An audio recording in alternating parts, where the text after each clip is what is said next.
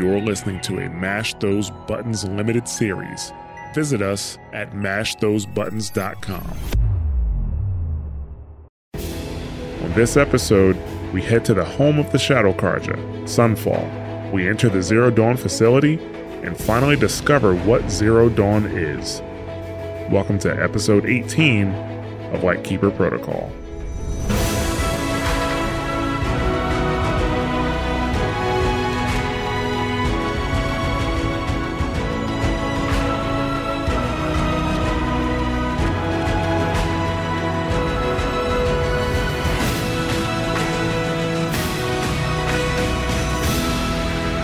Welcome to Lightkeeper Protocol, a podcast about our journey through Horizon Zero Dawn and Horizon Forbidden West.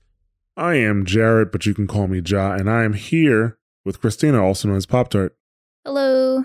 And I'd like to welcome any new listeners and welcome back any return listeners. Thank you guys very much for taking the time to check out Lightkeeper Protocol. We hope you're enjoying the show. I imagine you are, as this is episode 18. Just wanted to remind everybody that we do have a Discord where you can come in and discuss the game and discuss the show. That's at mash.gg/Discord. We love to have you there. So, if you want to talk some Horizon, hop on in. Let's do a quick recap before we get started. Last episode, we went to the Grave Horde and discovered Operation Enduring Victory, which was an effort to hold off the machines and give Zero Dawn time to complete. We found the location of the Zero Dawn facility, but unfortunately, it is right underneath the Citadel at Sunfall. So in order to help us get in and not get caught immediately as we're, walking in, we infiltrated the main Eclipse base and took down their focus network and then outran a whole bunch of Deathbringers. Aloy is still alive, and now we are on our way to Sunfall so that we can get into the Zero Dawn facility. So this quest is Deep Secrets of the Earth. It is the only main quest that we have at this point. So I would imagine, like, if you're following the quest by level, then I would imagine you would have finished the Meridian stuff by now, Aloy, she rides the Sunfall, and for me, both times I played, because I forgot this happens, I forgot what happens in Sunfall for the most part.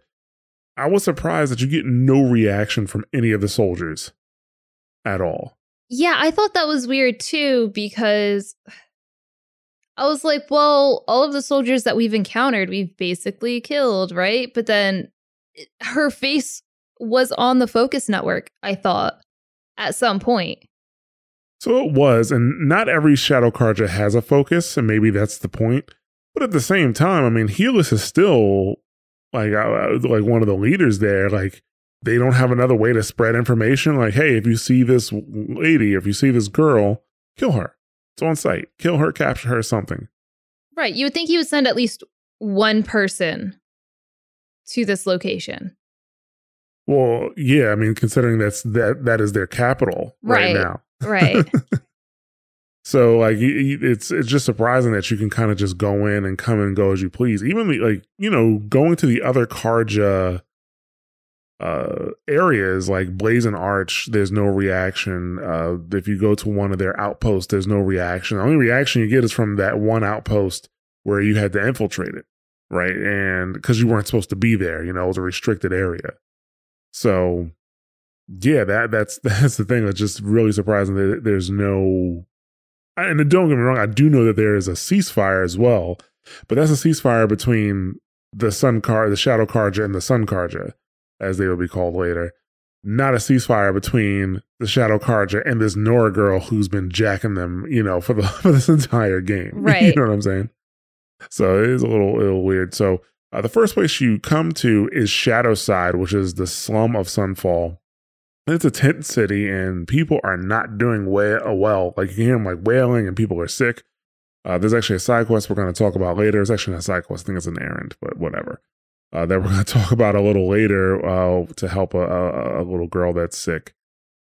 Did you look to the right of the ramp, like when you go into Sunfall, or did you just go straight up the ramp? I probably went straight up the ramp. I don't do scenic views for some reason. I'm just so excited. Like, oh, this is the next part of the story. So when I get close, I get tunnel vision unless there's a side quest. So you didn't see those guys training who are all bandaged up and beat up like they're like soldiers? You didn't see that? Like, no. Yeah. So they're like, yeah, if you look to the right of the ramp, there's a Carja soldier and he's in front of a bunch of people who are assuming are soldiers or being trained as soldiers. And they're not in armor. They're just wrapped up in like gauze and stuff like that. They look beat up. You can see like, if you just look at them, they're bruised and bloodied and all that stuff. They're also pretty bad at fighting too, because he's trying to, they're just doing like the basic, chop maneuver with, whatever type of weapon that is. It's some type of axe, but it's not called an axe. I do know it's not called an axe. Oh, not with their hand. Got it. Yeah, not with their hand. No, they're not chopping with their hand. But yeah, like they're having, like they're out of sync. They're not doing it well. It just doesn't look very good. Now, when you do go up the ramp, the Sunfall guards, they let you in with no problem. If you stand there long enough, like a couple, like two or 3 seconds, one of the guards will say, "Don't get comfortable. You're not welcome here. You're just being tolerated." He does say that, so they are letting you know that they're putting you on notice. There is a cutscene when you go inside. And the thing I didn't like about this one is like, no matter what side you go up, if you go up the right side, which I think is what they imagine that you do, that's fine. But if you go up the left side, you like warp over to the right side and you're overlooking the sun ring. And she sees like a behemoth fighting some guards. I don't even know if they're really fighting it. I don't know. I guess they're just getting it angry. Like, I don't think they really have to do that, right? Like, I don't think so. Yeah. Yeah. But the weird thing is, the expression on her face almost looks excited. Like, it was a weird expression. Yeah, I noticed that too. She had like a little like smirk on her face. Like, oh, it's time for some battles. Yeah. Like, that's yeah, not like it's exciting. Yeah. So she does say that, at least they don't do this in Meridian anymore. And Silent says and they'll miss it in time. Which, he may have a point. Right now everything's great with Avad, but, as time passes, and not everything is going to be sunshine and rainbows, even under Avad. Like, that's just how things go. Right. They might like, well, the old ways are better. Like, you're going to get those people. Also, they're going to get bored. I mean, if there's like a ceasefire and there's not like active war and stuff, there's people that just can't accept peace and quiet. Like, they need stuff going on. So even if it's not a sun ring for sacrificing, I could still see it like a coliseum. Right, yeah. So possibly we'll see what happens in the future. But yeah, so there's also this like type of like bar or restaurant there, but it's like populated by a bunch of different tribes that are not Carja. Like, there's like an Utaru there, there's a Tenak there. There's a Banuk there, but like, and not just one of them, but like multiple of the people from the other tribes. And that's another thing that doesn't make sense when it comes to Sunfall to me. That these, the Shadow Carja, the ones in Sunfall, are the ones that were okay with the red raids. They were okay with the killing of the other tribes. So even if they're one, why are they welcoming people from other tribes into Sunfall? And two, because it's not a treaty, it's just a ceasefire between the two sides. Like, and two, why would you be okay going there, knowing that they like for a decade they raided your villages, they killed your people? It's extra weird to have like Banuk there because Banner is like really far away. Yes, Banner is really far away. The Utaru and I think it's Tenak. I think that's how you pronounce that tribe. Mm-hmm. They are in the Forbidden West, so it makes more sense because Sunfall like is right on the edge of the Forbidden West. But the Banuk, yes, they are very far away from home because they are quite literally on the complete opposite side of the map. Right. Quite literally in another state. Because the other state's Colorado. So yeah, it is a little weird, but yeah, it just seems. I don't know. Like, I would have only. I think it would have felt more based in the story if you had to like more. I don't want to say realistic because we are fighting robot dinosaurs, but realistic for that world. If you had to sneak into Sunfall or something like that. Well, also, I guess it's to their benefit if they allow everyone in there because it keeps like the trades in the city like alive and stuff. Because also, even if the ceasefire is there, but they wouldn't let people come in or try to kill them on site or whatever, that would cause an issue between all of the tribes. And this Shadow Carja, I think, is strong, but not strong enough to face everybody at this very moment. They're just trying to buy time until they can, go I don't for know. it. If you look at those soldiers in the front, they're not looking that strong to me. They do have a lot of people. Everywhere we go, I had to kill like 30 people. Yeah. Not to mention they like actually I believe in the side quest where you have to help the sick girl. They do like the one of the people talks about how they don't really have resources and they have to be really careful about how they actually divide their resources up. You know? Actually, even in Helis's tent in the Eclipse main base, he was talking about how they just grew weaker because they really don't have a bunch of resources. Because out in the Rust Wash, I don't really see anything growing out there. No. It's not like back in Meridian, which is like I assume it's like right outside the jewel, maybe even part of the jewel, but like that's a more lush area where they can grow things. So, but so as Aloy enters the Citadel, Silence is like, well, this is the true test to see if the focus network is down. She's like, what? Like, is it down or not? But no, it was fine because they let her into the Citadel with no problem.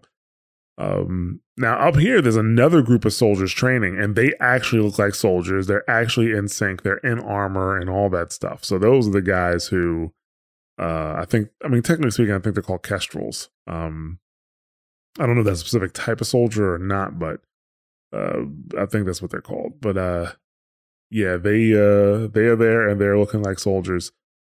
And as you get you're approaching the throne room, you're still outside, but you see a bunch of Outlanders. There's a bunch of Outlanders out there, and it turns out they're bounty hunters. And a Carja soldier tells them that if you want to hear about today's bounties, go inside. And after they leave, he calls them a bunch of filthy bottom feeders. Which I don't know, may be true because other people from their tribe may be like, there's no way I'm going to go help or work for the Shadow Carja. And these guys, I don't care. It's money, it's shards. So these people, they may be like this, but Aloy follows. They think she's one of the bounty hunters. And inside, you gather around the throne and the high priest Bahavas starts to speak. By the glory of the sun revealed, behold, radiant Itamen, the one true Sun King, the light in shadow, whose will is light and whose light is law. I command Lucius Bahavas to speak in my behalf. By the will of radiant Itamen does the sun glare down mercilessly upon the traitor Uthid. To the hunter who brings his head to us shall go a bounty of 500 shards. More prisoners than royalty, don't you think? Love your hair. You and I need to chat, little huntress. The green tent down in Shadowside? I'll be waiting. Kinda busy. We both know you're no killer for hire. Uthid is innocent. So come see me while there's still time to save him. So, the way in I spoke of is right behind you. You've got to be kidding. Not at all. And you needn't worry about the Kestrels. They'll be too busy acting important to pay attention to you. This is our first time seeing Bahavas, and Itamen. Yeah. We haven't seen them before. We've only heard about them. We never saw them. Can I just point out that, Itamen is, so much not in the story that you forget he exists, even though, you're helping Meridian so much. You would think that there would be more conversation about him and his mom. That is true. I mean, he is a prince. So yeah, but nothing. I don't know anything about his mom. Yeah, by the time this game ends, you still won't know anything. Plus, I'm certain she is not Avad's mother. She's not. I definitely looked into it. She is not. So it's like his half brother. Yeah, it's his half brother, but still his brother. You know what I'm saying? Right. So, but you're correct. You do kind of like. Honestly, I think Avad mentions him once in dialogue, maybe. But other than that, unless you picked up a glyph, you might not have ever seen his name before. Like he might start talking like, "Who's this kid? Why are they worshiping him? Is he the golden child? Like, how is he like? I just feel how do like you have this relation? There would be more. I guess he wasn't around him that much because when everything happened, like his brother was like 5 or 6. And before then, he wasn't really in the city as much or probably not around his father. So maybe he didn't have too many interactions with his brother to like have a good connection to be like, oh no, my brother's missing. Maybe it was more of like someone he kind of saw, but he was a baby. I don't know. It's 5 full years, you know, to meet your brother. So, and that's true. I mean, because maybe at most he left when he was 4. Yeah. Because it didn't take him, I don't think he was gone for years. Like, I think it was only a few months that and then, of course, whatever time it took for them to march and beat whatever forces they were fighting through, you know? So, I don't think it was that long. You're making excuses for him. I don't think so. I always try to see the best in people. Well, good for you. But, so, Bahavas, he is speaking on Itamen's behalf, and I mean, honestly, that's because Itamen is 8. He's 8 years old at this point. And, you know, while Bahavas is speaking, you could tell Itamen is uncomfortable with the situation. You know, and I mean, clearly Itamen is only there because he's their claim to power. You know, he's their only claim to power. Without a Sun King to say, speak on my behalf and stuff like that, they have no claim to power, no claim to the throne at all. Right. So. But Bahavas is trying to get bounty hunters to track down somebody named Uthid. And this actually introduces a new side quest called Trader's Bounty. So while this cutscene is going on, a woman named Vanasha, she seems to know who you are already. And she wants you to help her help Uthid. You know, she says he's innocent and she wants to meet with you by a tent in Shadowside. So, It's weird placement to get a side quest. I mean, I know that you went back, right? Mm-hmm. And did this side quest right away. I did this side quest after I finished the facility because I'm like, I'm not going back right now. As soon as I met her, I was like, I like you. I want to see what happens. So that's why I just followed. Yeah, you know she should be an important character because she has a unique face. Yeah. There's no one else in the game that looks like her, that dresses like her. No one. I mean, she doesn't have one outfit. She has 2 unique outfits in the game. Yeah. So, actually, you know what? I think one of her outfits Aloy can get. I think Aloy can get it as armor. One of her outfits. I have to double check. I need that. Let me know. Yeah, so I'll have to double check that. But like, we're not going to talk too much about her because we're actually going to talk about her when we actually do the side quest. But after, you know, Bahavas has finished talking, Silence lets you know that the entrance to the facility is right behind you. And so Aloy goes. When the cutscene is over, though, there's an Oseram behind Aloy, or close to her in proximity, that sounds excited to see the Sun Ring. And that sounds weird to me because the Oseram were, I think, probably the most rated out of all the other tribes. I think according to what Avad said. Like, it was the most rated out of the other tribes. Yeah. This whole, especially, I'm not going to say anything, but especially like the full circle, I guess, of this quest, like everything is about the Sun Ring, just very weird. Just thinking about it, taking a step back and thinking about it, like, yeah. Yeah, so like he sounds excited to see the Sun Ring, and he actually goes outside to what I call the Sun Ring box seats, because it's, you know, I'm assuming it's for the royals because they get the best seats. And he's like, oh, look at this view. If you ever need to see some carnage, this is the place to be. And it's like, dude, like, your people were here. Like, you know. Maybe I don't know. Maybe they pit machines up against each other because I find it. You know what? No, I'm gonna stop here because I know what this storyline. It like I can't even think of ideas on why they would even think the Sun Ring is okay. Right. I can't give anyone the benefit of the doubt here. Yeah. So Aloy, she can get by because nobody's really paying attention to her, and Silence leads Aloy to a vent. And then this is when you get the first point of no return warning in the game. And I do think this confuses a lot of people. Because, you know, he's like, this is a point of no return. You better get all your things together. Like, you know, I don't want to hear any whining after we start this. So this is a point, technically speaking, it's a point of no return because the world does change after this quest. There are two things, at least two things that change after this quest. However, you still have full access to all your side quests and everything you want to do.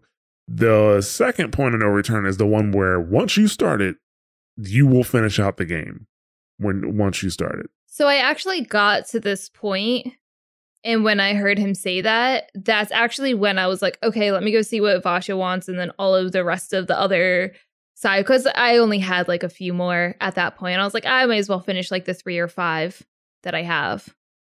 Right, yeah. Well, that makes sense. And then I fell down the rocks the second time going over there. So, yeah, like I can't actually. I mean, honestly, the first time I do not think I finished my first playthrough. I do not recall Vasha's side quest at all. I don't recall the other side quest at all. So I don't think I actually went back. I think once I finished that, I just went straight through and finished the game at that point. Oh, well, the wording, I guess, might make it seem like nothing else is available past this point. So you didn't even try. Think about it. Yeah. So. But this time I know better, so. All right, so Aloy, she goes down. She finds another door like she found at Maker's End and in the Womb of the Mountain. It does the identiscan again, and it's successful, but this time the door is stuck. And so the AI voice recommends emergency venting to fix the problem, which she says, yeah, I'm doing it.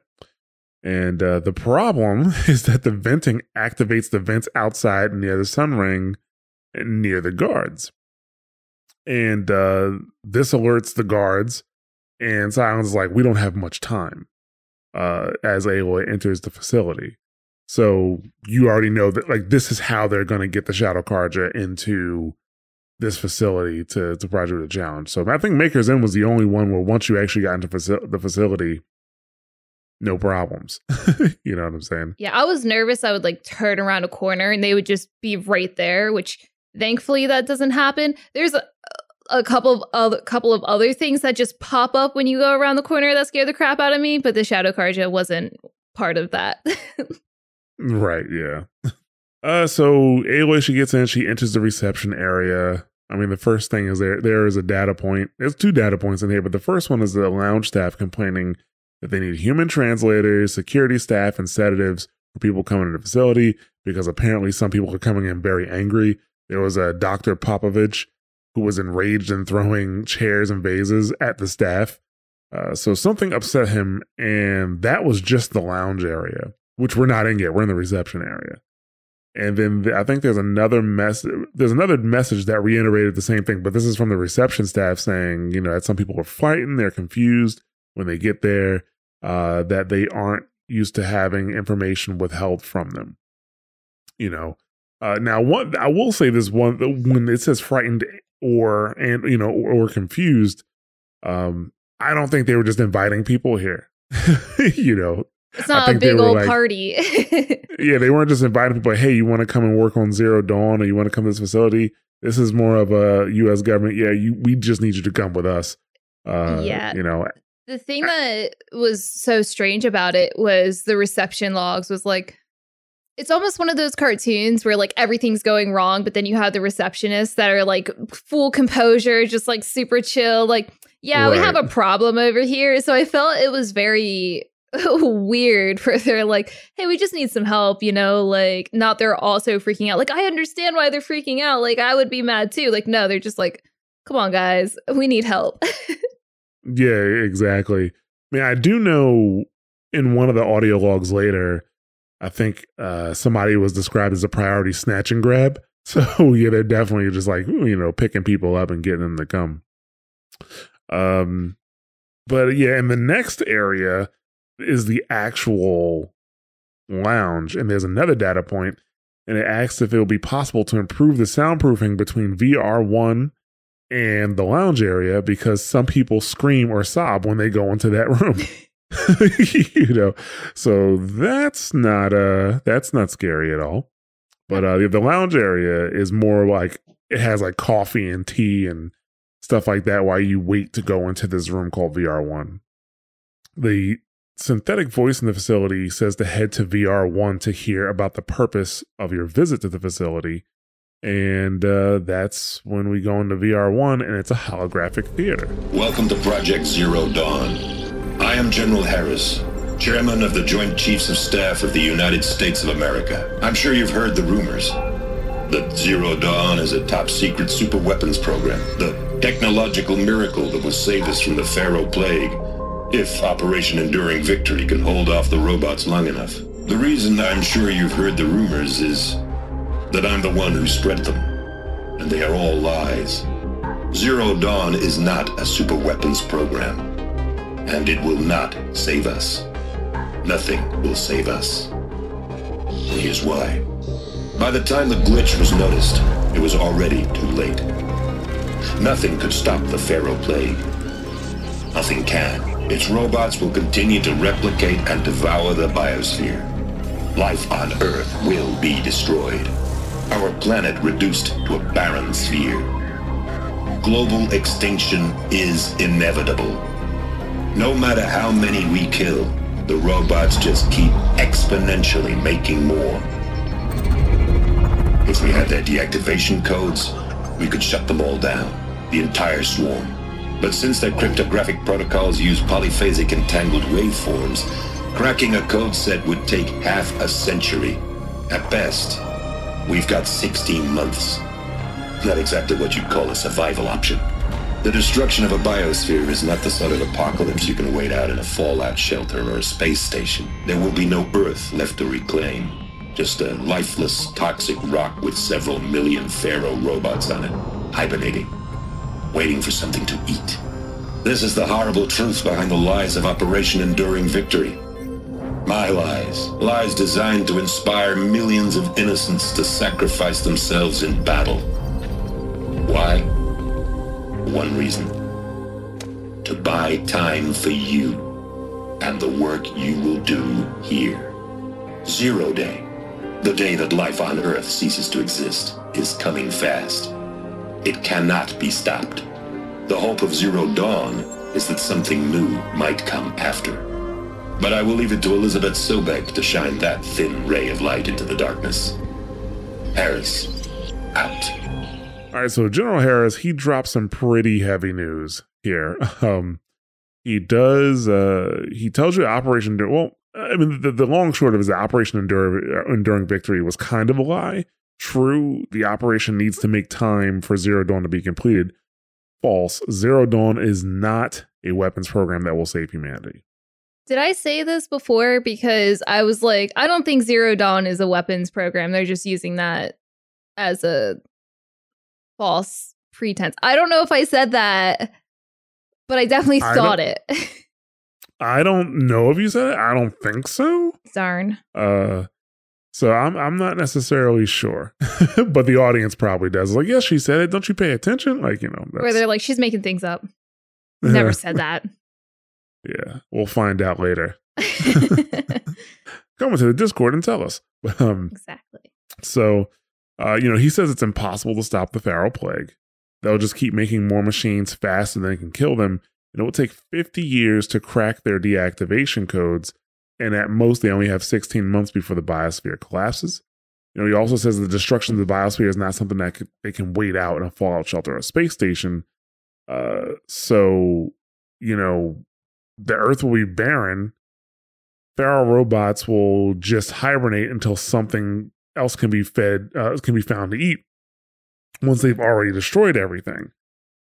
So yeah, they can't. It's a lose-lose situation. There is no one alive right now that will live to tell the tale of this, essentially, is what he's saying. He does not go exactly into what Zero Dawn is, but he says that it's for what comes after, essentially. And he's going to leave it to Sobek to explain that. Yeah, so that's what all the sobbing and the crying is about.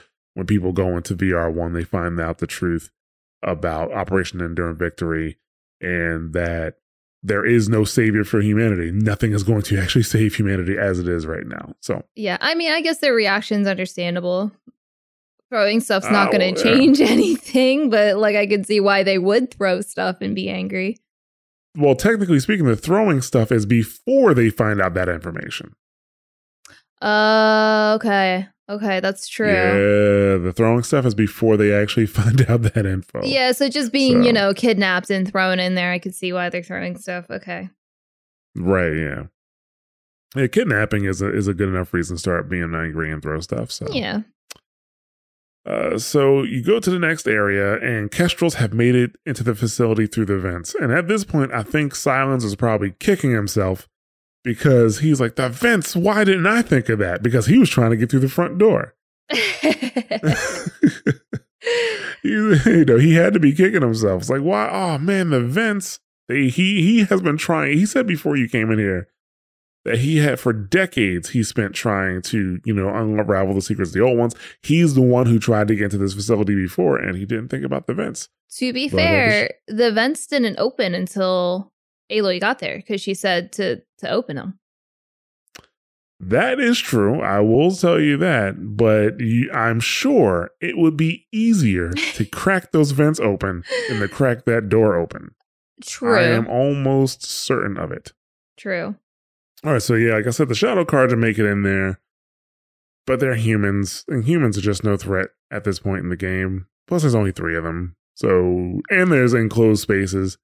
I mean, they all walk through the same door, and I just lit them up with the sling. Like, it wasn't even... I just put blast, blinds down, and they all just walked into it.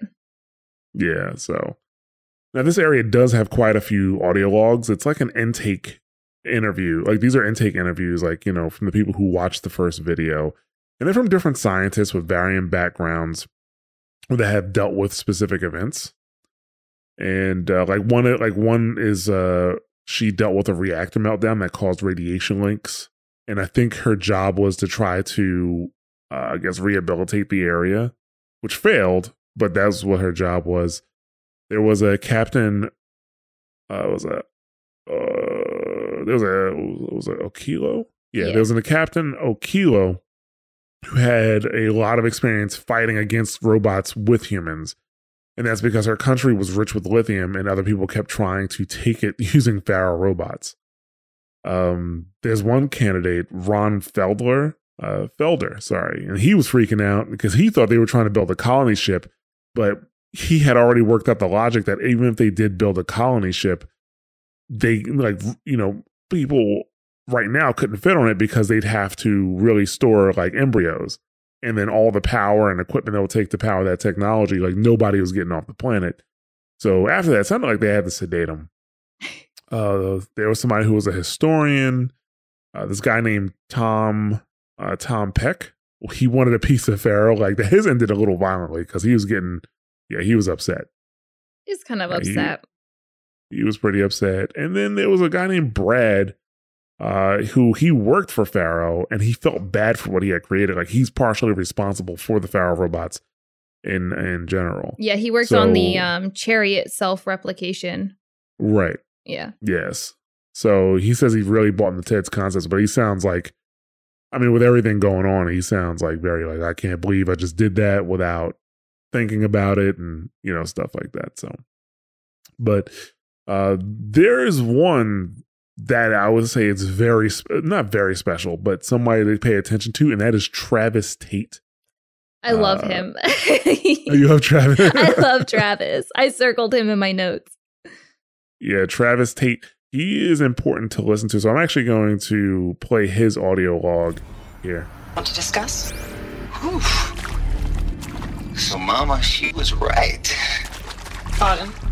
My mother, she took her Bible real serious. Not just Texas Bible serious, Pentecostal serious. Favorite chapter? Revelations. Now, I didn't always understand her on account of all that speaking in tongues and such, but when she did use her words, there was always end times this and lake of fire that on account of sinful lifestyles. Speaking of which, mind if I smoke? A tobacco cigarette. Sorry, darling. My taste run classic. Compliments to your team tracked me down. Been a price on my head 18 months now. Sterling Malkeep was me, don't mind admitting. Been plenty of snakesters chasing the bounty too. But I kept the zigging to their zag. How'd you finger me? I believe Dr. Sobek listed you as an alpha candidate. Priority snatch and grab. Always suspected she had a little thing for me. Hey, I don't suppose you got real coffee in this place. You know, blood coffee? Conflict cappuccinos?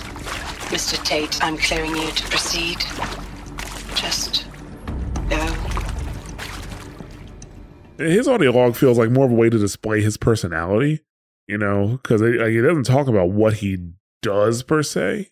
And he was on the run for doing something to a mega company, but they don't really talk about what he did. And when I looked it up, they don't talk about, like, there's no information on what he did. Yeah, they said that he had a bounty on him for 18 months. And then he's like, you just found me like that? Like, what?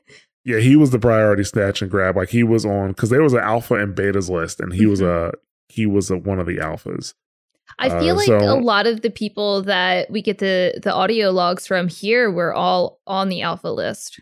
Yeah, I'm pretty sure they're all alphas. So at the end, he asked for, first of all, he went to go smoke a cigarette. And she's like, is that a tobacco cigarette? He's like, well, yeah, I have classic taste, you know. And then he also asked for coffee, but he didn't want like regular coffee. He wanted like, well, he called it blood coffee, conflict cappuccinos. I wonder if that's like a nod to the Maker's End, where they had that the coffee conflict. Yeah. The coffee conflict, yeah. So that's what he wants. But there's also data points there with the guidelines for counselors on how to deal with candidates. Like, you know, they were there to judge their mental state after hearing the bad news. And, you know, they need to be aware that what they just heard could be a trigger for severe mental and emotional trauma. And they were also told to make sure that they firmly state that all other options were considered and they do not work, you know, in terms of like, you know, for Zero Dawn. And they also need to notify security if they leave, just they can't leave a candidate alone because they're worried about the candidates like hurting themselves or, you know, worse. So. But yeah, after the intake area, there is another hologram room, and this one is with Elizabeth Sobek. You've heard the bad news, and it's all true. The Pharaoh Plague is devouring the biosphere. Life itself will cease to exist. But does that have to be the end? What if we could give life a future? What if we could build a kind of seed from which, on a dead planet, life could blossom anew? This is the aim, the hope, of Project Zero Dawn, to create a super-intelligent, fully automated terraforming system and bring life back from lifelessness. What would such a system require? At its core, it would need a true AI, fully capable of making the trillions of decisions necessary to reconstitute the biosphere. An immortal guardian, devoted to the reflourishing of life. We call it Gaia. Mother Nature as an AI. But that's just the core of the system. She will need to be surrounded and empowered by a comprehensive suite of subordinate functions. Think of them as extensions of Gaia's mind, each dedicated to a specific purpose. Now, these aren't AIs, but make no mistake, each presents an engineering challenge more profound than anything the human species has ever before attempted. Hardware that preserves and then gestates the billions of seeds and embryos from which life will be reborn. The construction of underground facilities to hold it all. And that's just the start. We don't have to build the entire system. The beauty of a fully automated terraforming system is that it can build itself. Now, over the days to come, you'll learn how all these functions, all these pieces that you'll be working on, fit together. How we'll race the clock to execute our harvest initiatives, write the software, build the tech and the facilities. How we'll lock it down and seal it up before the inevitable occurs. But even more important, you'll know how it doesn't end here. How Gaia will generate those deactivation codes General Harris talked about, and build the transmission arrays to broadcast them, shutting down the Pharaoh robots for good. How Gaia will not just build, but imagine any conceivable robot it needs to do its work across centuries. From detoxifying the Earth's ravaged atmosphere and poisoned seas, to the regreening of the Earth from cryopreserved seed stalks, to rewilding the Earth with animal life. And then, when all that is done, how a new generation of human beings, spawned at cradle facilities around the globe, will partake of Apollo, the vast archive of human knowledge and cultural achievement from which they will learn of us, our world, and most important, how not to repeat our mistakes. It's not an impossible dream. It is within our grasp if we work tirelessly and stop at nothing to achieve it. We can't stop life from ending. But if you will help me, help Gaia, we can give it a future. Join me and help make that future real. All right, so with this one, we finally learned what Project Zero Dawn is. Elizabeth, she tells you what it is, and it is a fully automated terraforming system that will bring life back to Earth after everything is dead. But it's not going to be that fast. Like, you know, like Hera says, you can't wait this out because the full terraforming efforts are going to take like 315 years. They're going to take it's after 0 day. So 315 years plus 16 months. Like you have to wait all that out, which is just not happening. So this terraforming system will require a fully functioning artificial intelligence they've named Gaia. And they also have a bunch of subordinate functions dedicated for specific purposes. And they go over each one of them except Hades. Because, you know, that's the one that we actually want to know what it does. But, and also, when we do, we'll find out what Hades does a little bit later in this in this episode. But it's probably good that they didn't mention what Hades actually does in this presentation because they wanted to be hopeful. So Minerva is how they will actually deactivate the Pharaoh robots. So Hera said it takes like at least 50 years to crack the codes. So Gaia will generate the deactivation codes for the robots and use Minerva to broadcast the codes. Now, I'm going to ask you, did you notice the shape of the structure that they showed with Minerva? No, I have it up and I don't even remember what it looked like. Okay. So, yeah. Okay, I'm going to leave it alone then. I'm going to leave it alone because... Oh, okay. I see it. You see it now. I think I get it. I just put it together. Right. So now it's okay. Since you put it together, we'll put it together for everybody else. We'll tell them what that is. You want me to tell them? You can tell them. Yeah. Okay. Well, what I think it is, because I could be wrong, is it looks like a tall neck. Oh no! That's not it. Oh, it looks like a radio signal. It does look like a radio signal, but the structure itself, you've seen that structure before in the game. You gotta help me out here. I'm not really good at putting things together like that. I'll just put it like this. The spire outside of Meridian. Oh, that really cool one that I wanted to go to that did like nothing? Yes. Oh. If you go into the spire in Meridian, that's what it looks like. Like that's what it looks like. It looks like one of the Minerva towers. Oh, I thought it was a tall neck. And I was like, oh, the tall necks were put out to like push out the signal. Okay. Yeah, no. So I'm pretty sure the purpose of the tall neck was so that all the machines in an area can communicate with each other, and then back to whatever facility, like you know, basically just keep long range communications. But yeah, so the Spire is a part of Minerva. Like, in I don't want to say, well, the Carja don't worship it, but they definitely consider it like I think almost like a sacred site, the Spire. That's what they call it. But yeah, that's what that is. It's part of Minerva's network. Hephaestus is the next one. What Hephaestus does is it builds the machines that Gaia is going to create. So Gaia creates the machines, and Hephaestus is the function that builds the machines to help rebuild the biosphere, right? Aether focuses on detoxifying Earth's atmosphere, and they use stormbirds for that. So that's what stormbirds were originally for. Poseidon will focus on detoxifying Earth's water, and they used snap maws for that, probably among other things. I think it's Demeter, that will reintroduce plant life back into Earth. Artemis will reintroduce animal life back into Earth. Eleuthia will bring back human life and grow them in cradle facilities around the world. And then Apollo is an archive of human history and culture, and that is meant to educate humans in the cradle facilities. Yeah, so like I said, for Hades, like they showed it, but they don't really give an explanation as to what Hades is. And Aloy is confused as why Hades was created and how did it end up in a feral robot.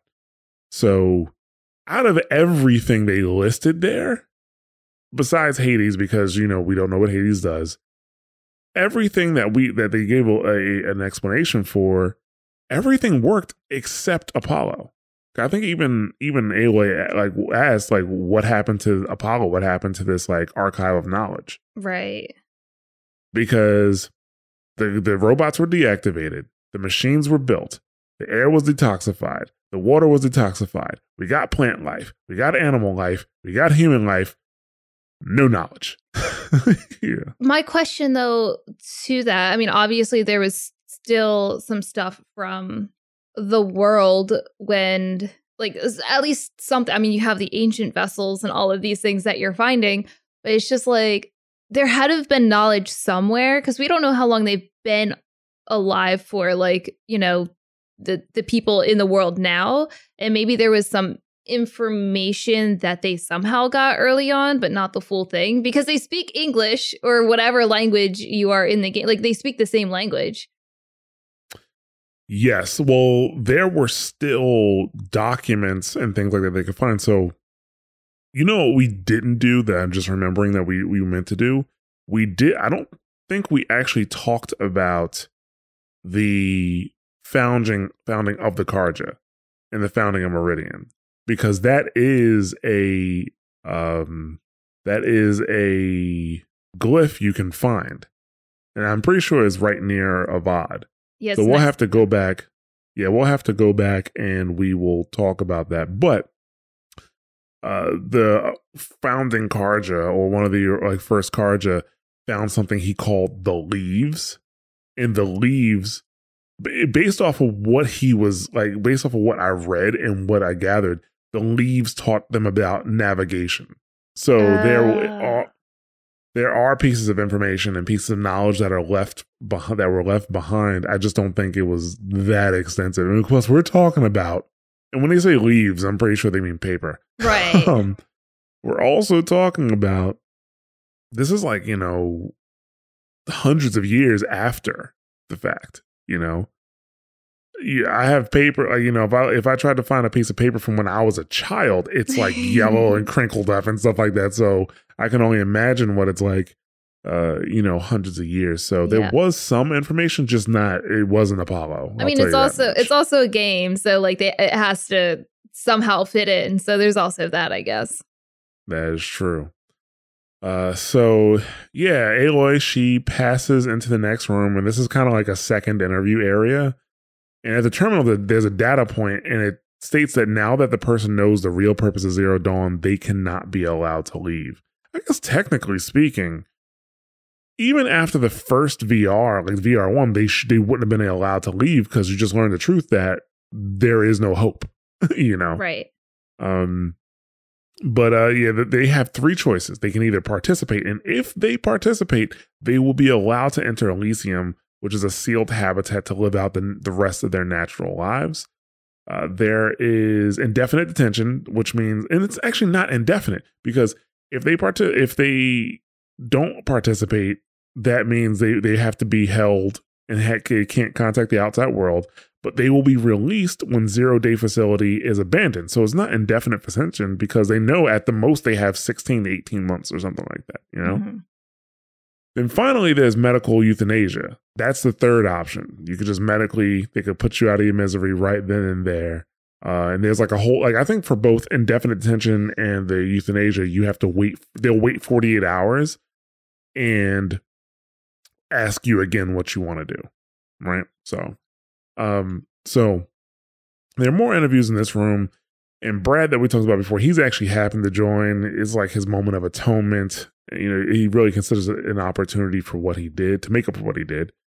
And there is one candidate, Suzanne Alpert, who chose euthanasia. And because she doesn't like the idea of waiting around to die in an underground bunker. And the person's like, the counselor's like, well, what about your family? She's like, I don't have family. But she's like, well, maybe I can start one. And he's like, yeah, sorry, you can't do that because everybody going to Elysium has to be sterilized.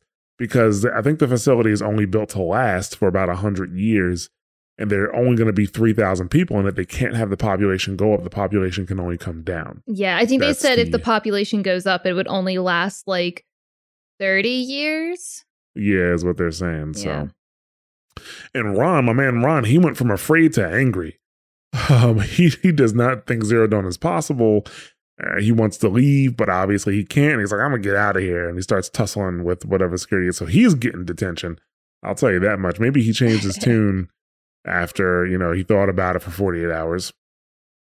And then, that's when you go to the next room and 3 skull enemies pop up out of nowhere pretty much. But luckily, they're all standing in the same place. So that's my weapon of choice when it comes to humans now. It's just the sling. Like you just get one hit down and they'll just burn up and then that's it. But if you do go forward, there are more audio logs. One from Tom Paik. I think I'm saying his name right. And he actually, he accepted the job to get it done. But he's actually plans on going for euthanasia after the project is done. He says he likes the outdoors too much. He doesn't want to live in this bunker. And the historian also accepted. So she's probably working on Apollo, right? I would say. And then you get another audio log from my man Travis Tate. Now, those lame FBI black hats at Mockingbird back in the day, I enjoyed schooling them. But maybe I went in too hard on this poor counselor. She was cute, and just going down a checklist after all. Couldn't expect her to see how ridiculous Zero D's ambitions are. God's own budget thrown at a kid playing with a hologram sculptor? Palms up, honey. I'm just calling it like it is.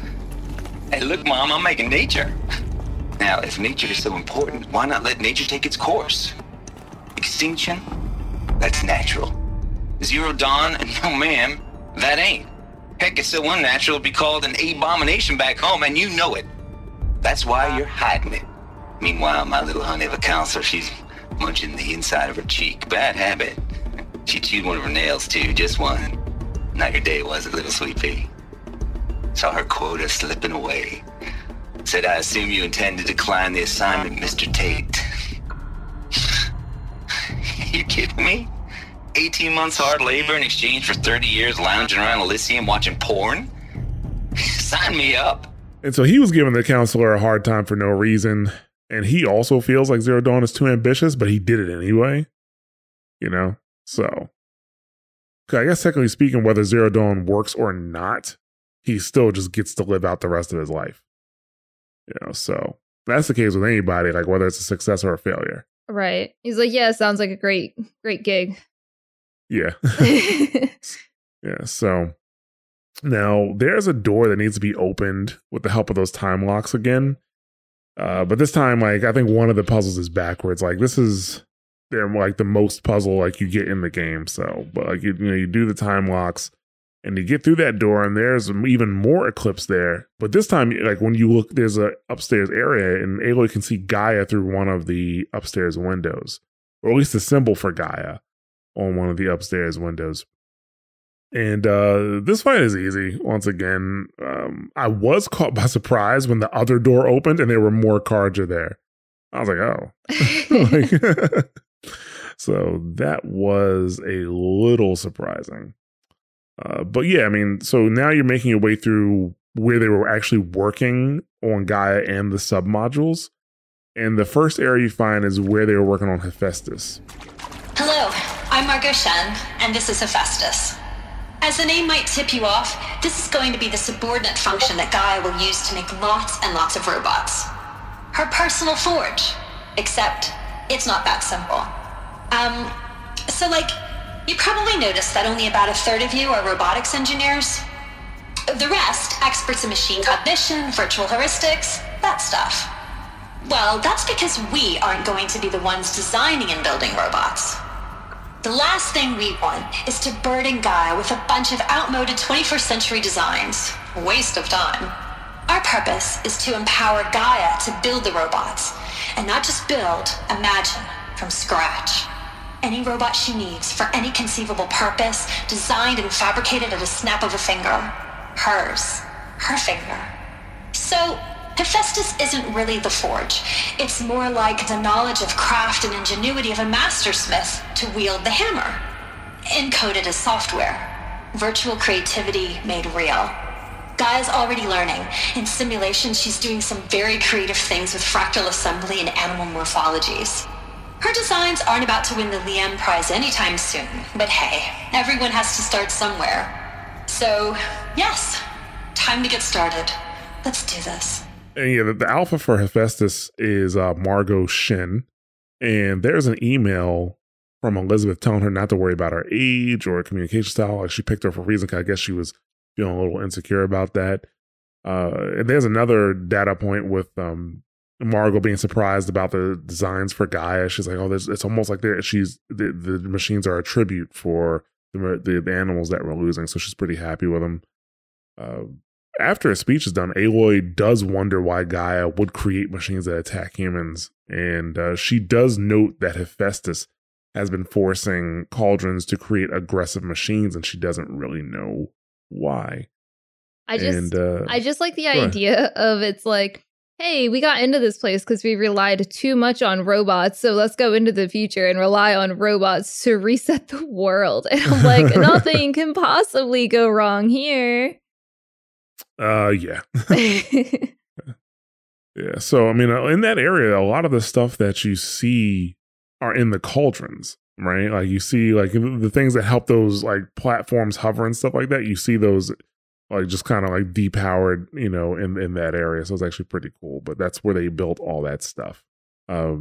So you're trying to get to Elizabeth's office, but it's kind of sealed off. So you have to, like, walk through more of the facility. You do see a bunch of Eclipse that you're going to have to fight, though. I never tried to, like, shoot them from, I don't even know if you can shoot them from that little overpass that you walk over. I didn't try, because every time I try to shoot them between fences, like, the arrow gets stuck on the fence or, like, just completely misses. So I didn't even think it would let you. Gotcha. Okay. So after that, Aloy runs into the area where they were developing Apollo. Welcome to Apollo, the collective memory of the human species and the wellspring of knowledge for future generations. I am Samina Ebaji. Until recently, I was director of the International Collective Memory Institute in New Tehran. As a heritage professional, I devoted my career to the preservation of human knowledge, creative endeavor, and cultural achievement. Apollo is, therefore, the ultimate embodiment of a lifelong passion, albeit under the very worst circumstances imaginable. The challenges before us are immense. Specifically, we will have to design and implement 4 major initiatives simultaneously. First, the construction of data repositories in cradle facilities around the world, ensuring redundancy. Second, the collection and processing of a projected 180 million discrete data entries. 42 zettabytes of data in Mandarin, English, Spanish, and Arabic. Third, the transferal and encoding of all that data onto DNA encapsulated in synthetic fossils. The only medium capacious and durable enough to safeguard it without degradation for the centuries to come. And last, but not least, the development of the holographic interface and gamified curricula, by which future humans will commune with Apollo, progressively unlocking heuristic learning modules, leveling up their knowledge and skills they will need to take control of the terraforming system. That is the future towards which all of our efforts will be directed. Not just the preservation of the past, but the seed for the flourishing of a new tree of knowledge. Welcome, and let us begin. Apollo, the alpha for Apollo is Samina Ibaji, and they have a lot of work ahead of them because not only do they have to preserve all of the knowledge of human history, they want to make sure it doesn't corrupt over centuries. They also have to create a gamified curriculum to help future humans learn and eventually be able to take control of the system.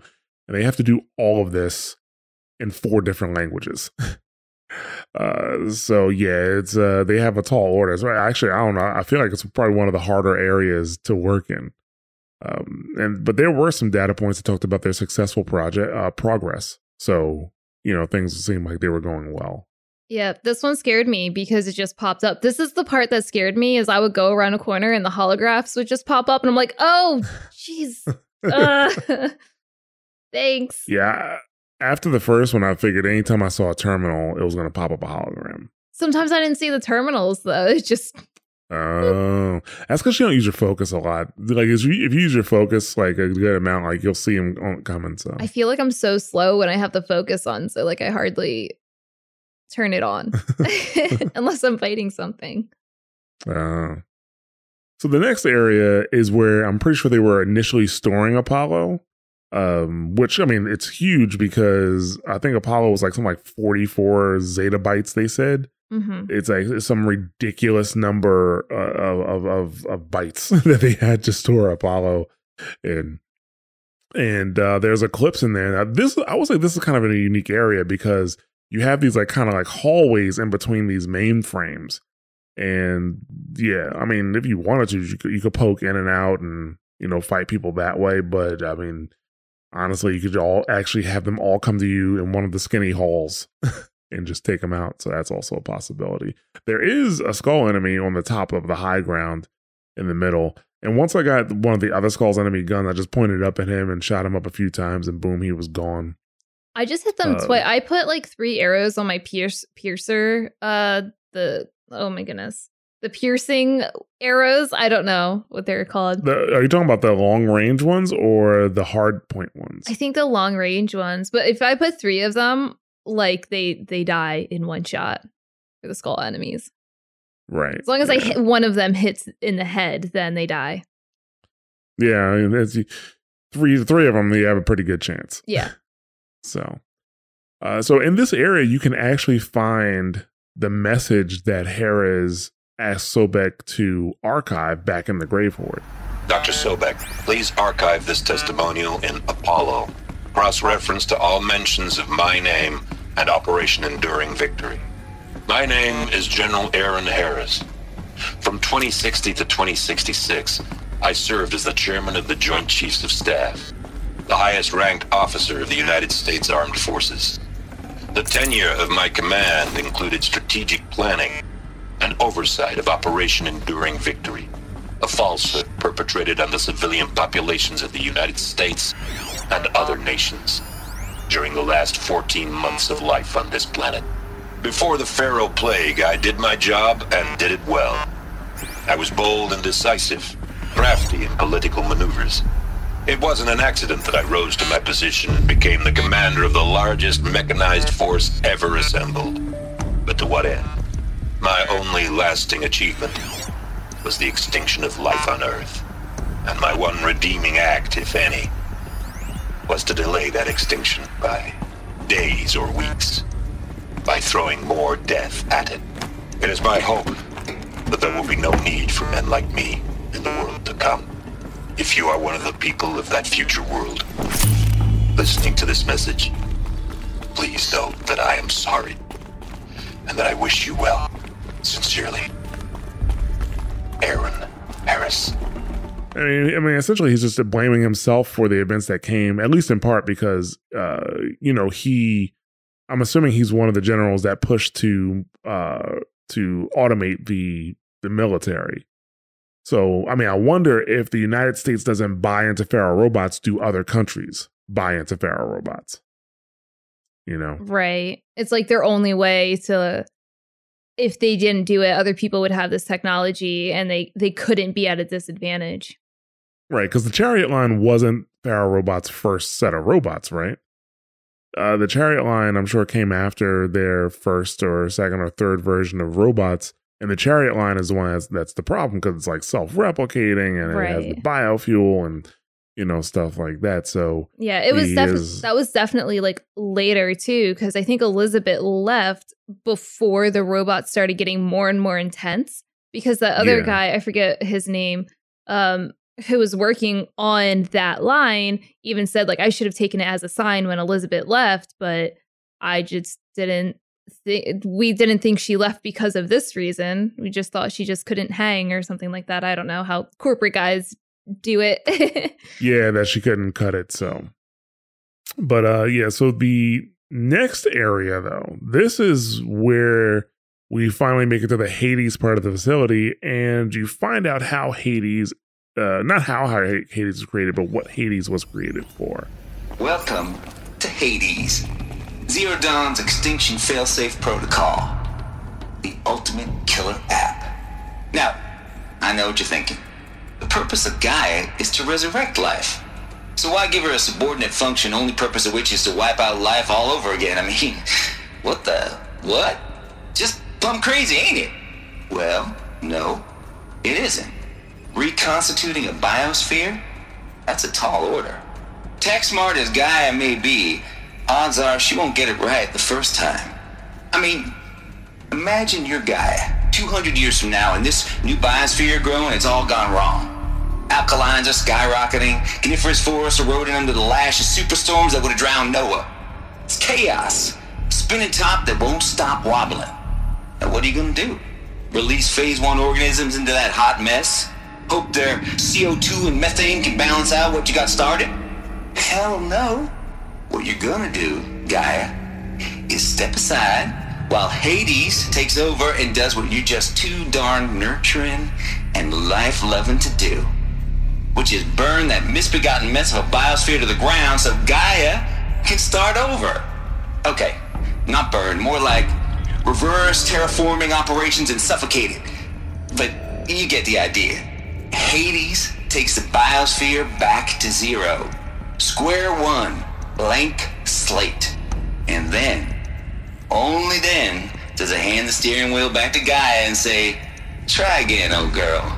And better this time, or we'll have to do this again. That's Hades. It's pretty badass when you think about it. Extinction on demand. Death on speed dial. All for the greater good, of course, but still, kind of metal. So welcome to Hades.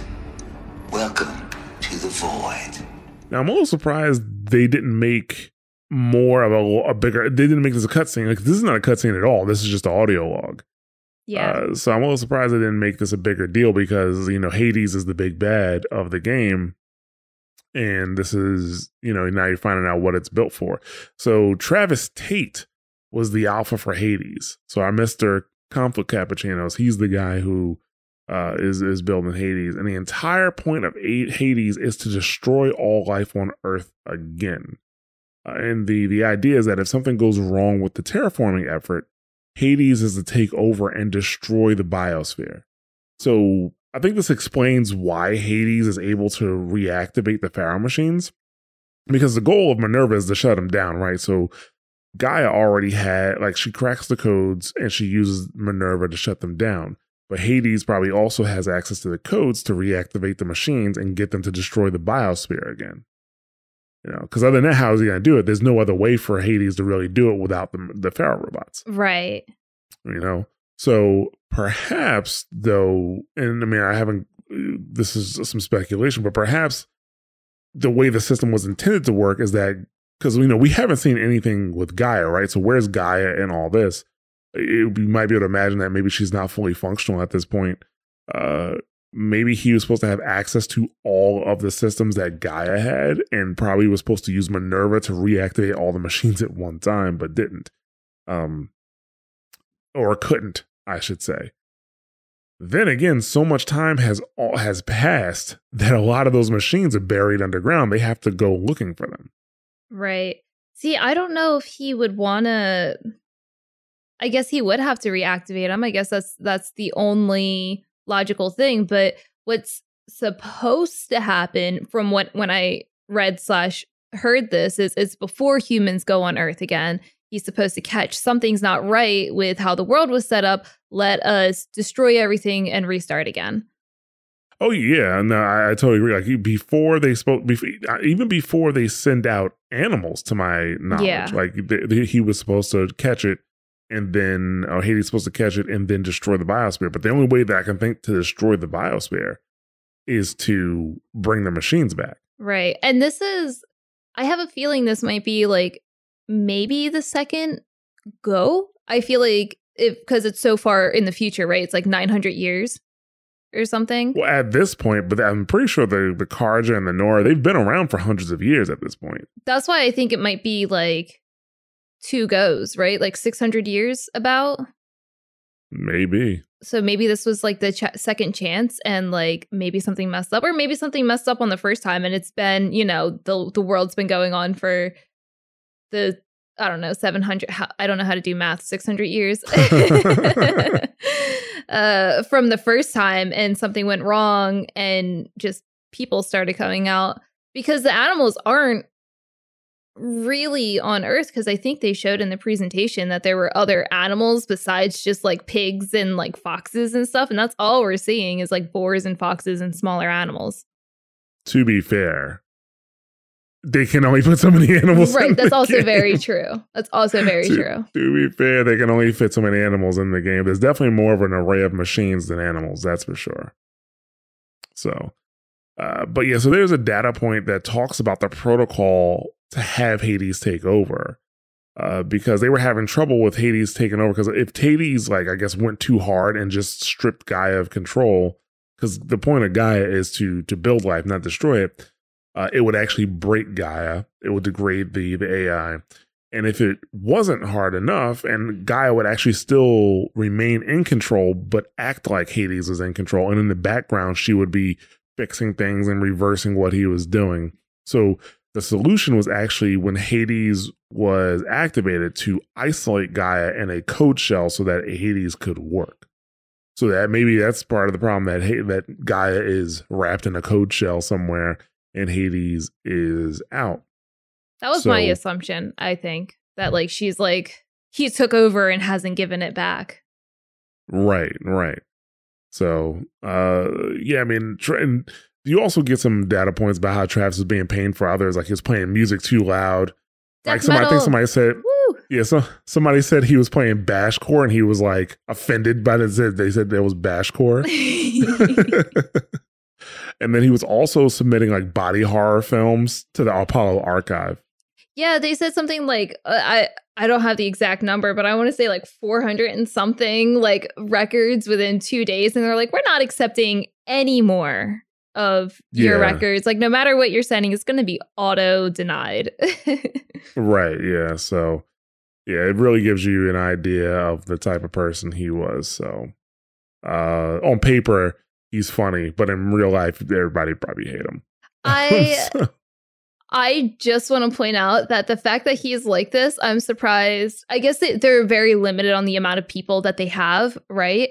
But I feel like he should have a second person there monitoring him or monitoring his work. He probably wouldn't allow that, but he seems a little too out there to be working on a death machine by himself.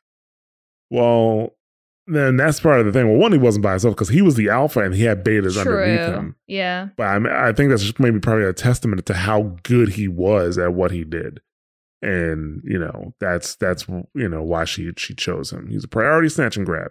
So, but yeah, I mean, so with that revelation of what what Hades was. We're actually going to end the episode here, and in the next episode, we're going to pick up with the rest of the Zero Dawn facility and whatever happens with those Shadow Carja that make their way into the facility. So we're going to end up talking about that. So Christina, how you feeling right now? This whole part took so much longer. I'm sure you've played through this part if you're listening to this, but like make sure you have a decent amount of time set to the side for this part. It took so much longer than I expected. There's so much information. And then even rereading it now, I'm like, oh, I'm starting to, put together everything that I missed. But I like the reveal. I like the name of the Greek gods used for each segment. I thought that was really cool. I looked into each and every what does this one mean? And what does that one mean? So I'm really enjoying the lore at this point now that we're finally getting some information. Right, yeah. And on the next episode, I think we're going to get even more. So, yeah, there's a lot going on. So, with that, we are going to wrap this one up. Thank you guys for listening. If you want to keep what's going on with this show or any other shows in the Mash Those Buttons Network, follow us on twitter.com/The Mash Network. And Christina, where can they find you?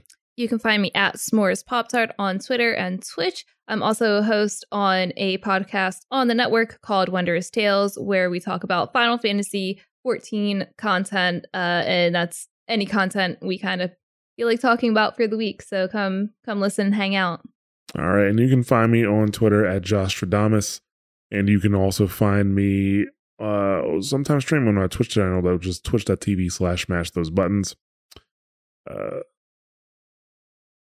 We'd love to have you join our Discord community, like I said earlier, which is mash.gg/Discord. And I encourage you guys to contact us with your comments and questions about the show, about Horizon Zero Dawn. So you can do that on Discord, or you can hit us up on Twitter, or you can just email us at contact@mash.gg. If you want to help us out, one of the best ways to do so is to share the show with others and to rate and review on your favorite podcast platform of choice. If you want to take your support a bit further, you can do so by going to mtb.gg/support and seeing all of the ways you can support Mash Those Buttons, including our Patreon. We have a Teespring store, Twitch subscriptions, Humble Bundle affiliate links, and one-time PayPal donation link if you want to. And I encourage you guys to stay tuned after the show to hear more about Mash Those Buttons. And with that, we are done for this episode. We'll see you on the next one. See ya.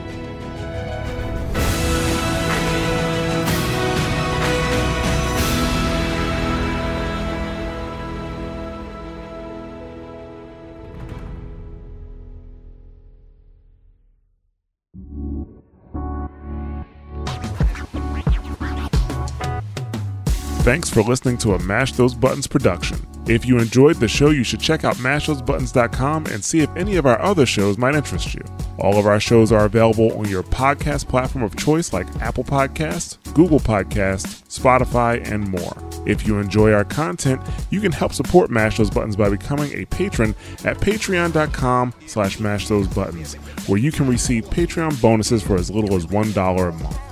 You can connect with Mash Those Buttons at twitter.com/The Mash Network, facebook.com/mashthosebuttons, or join our Discord at mash.gg/discord.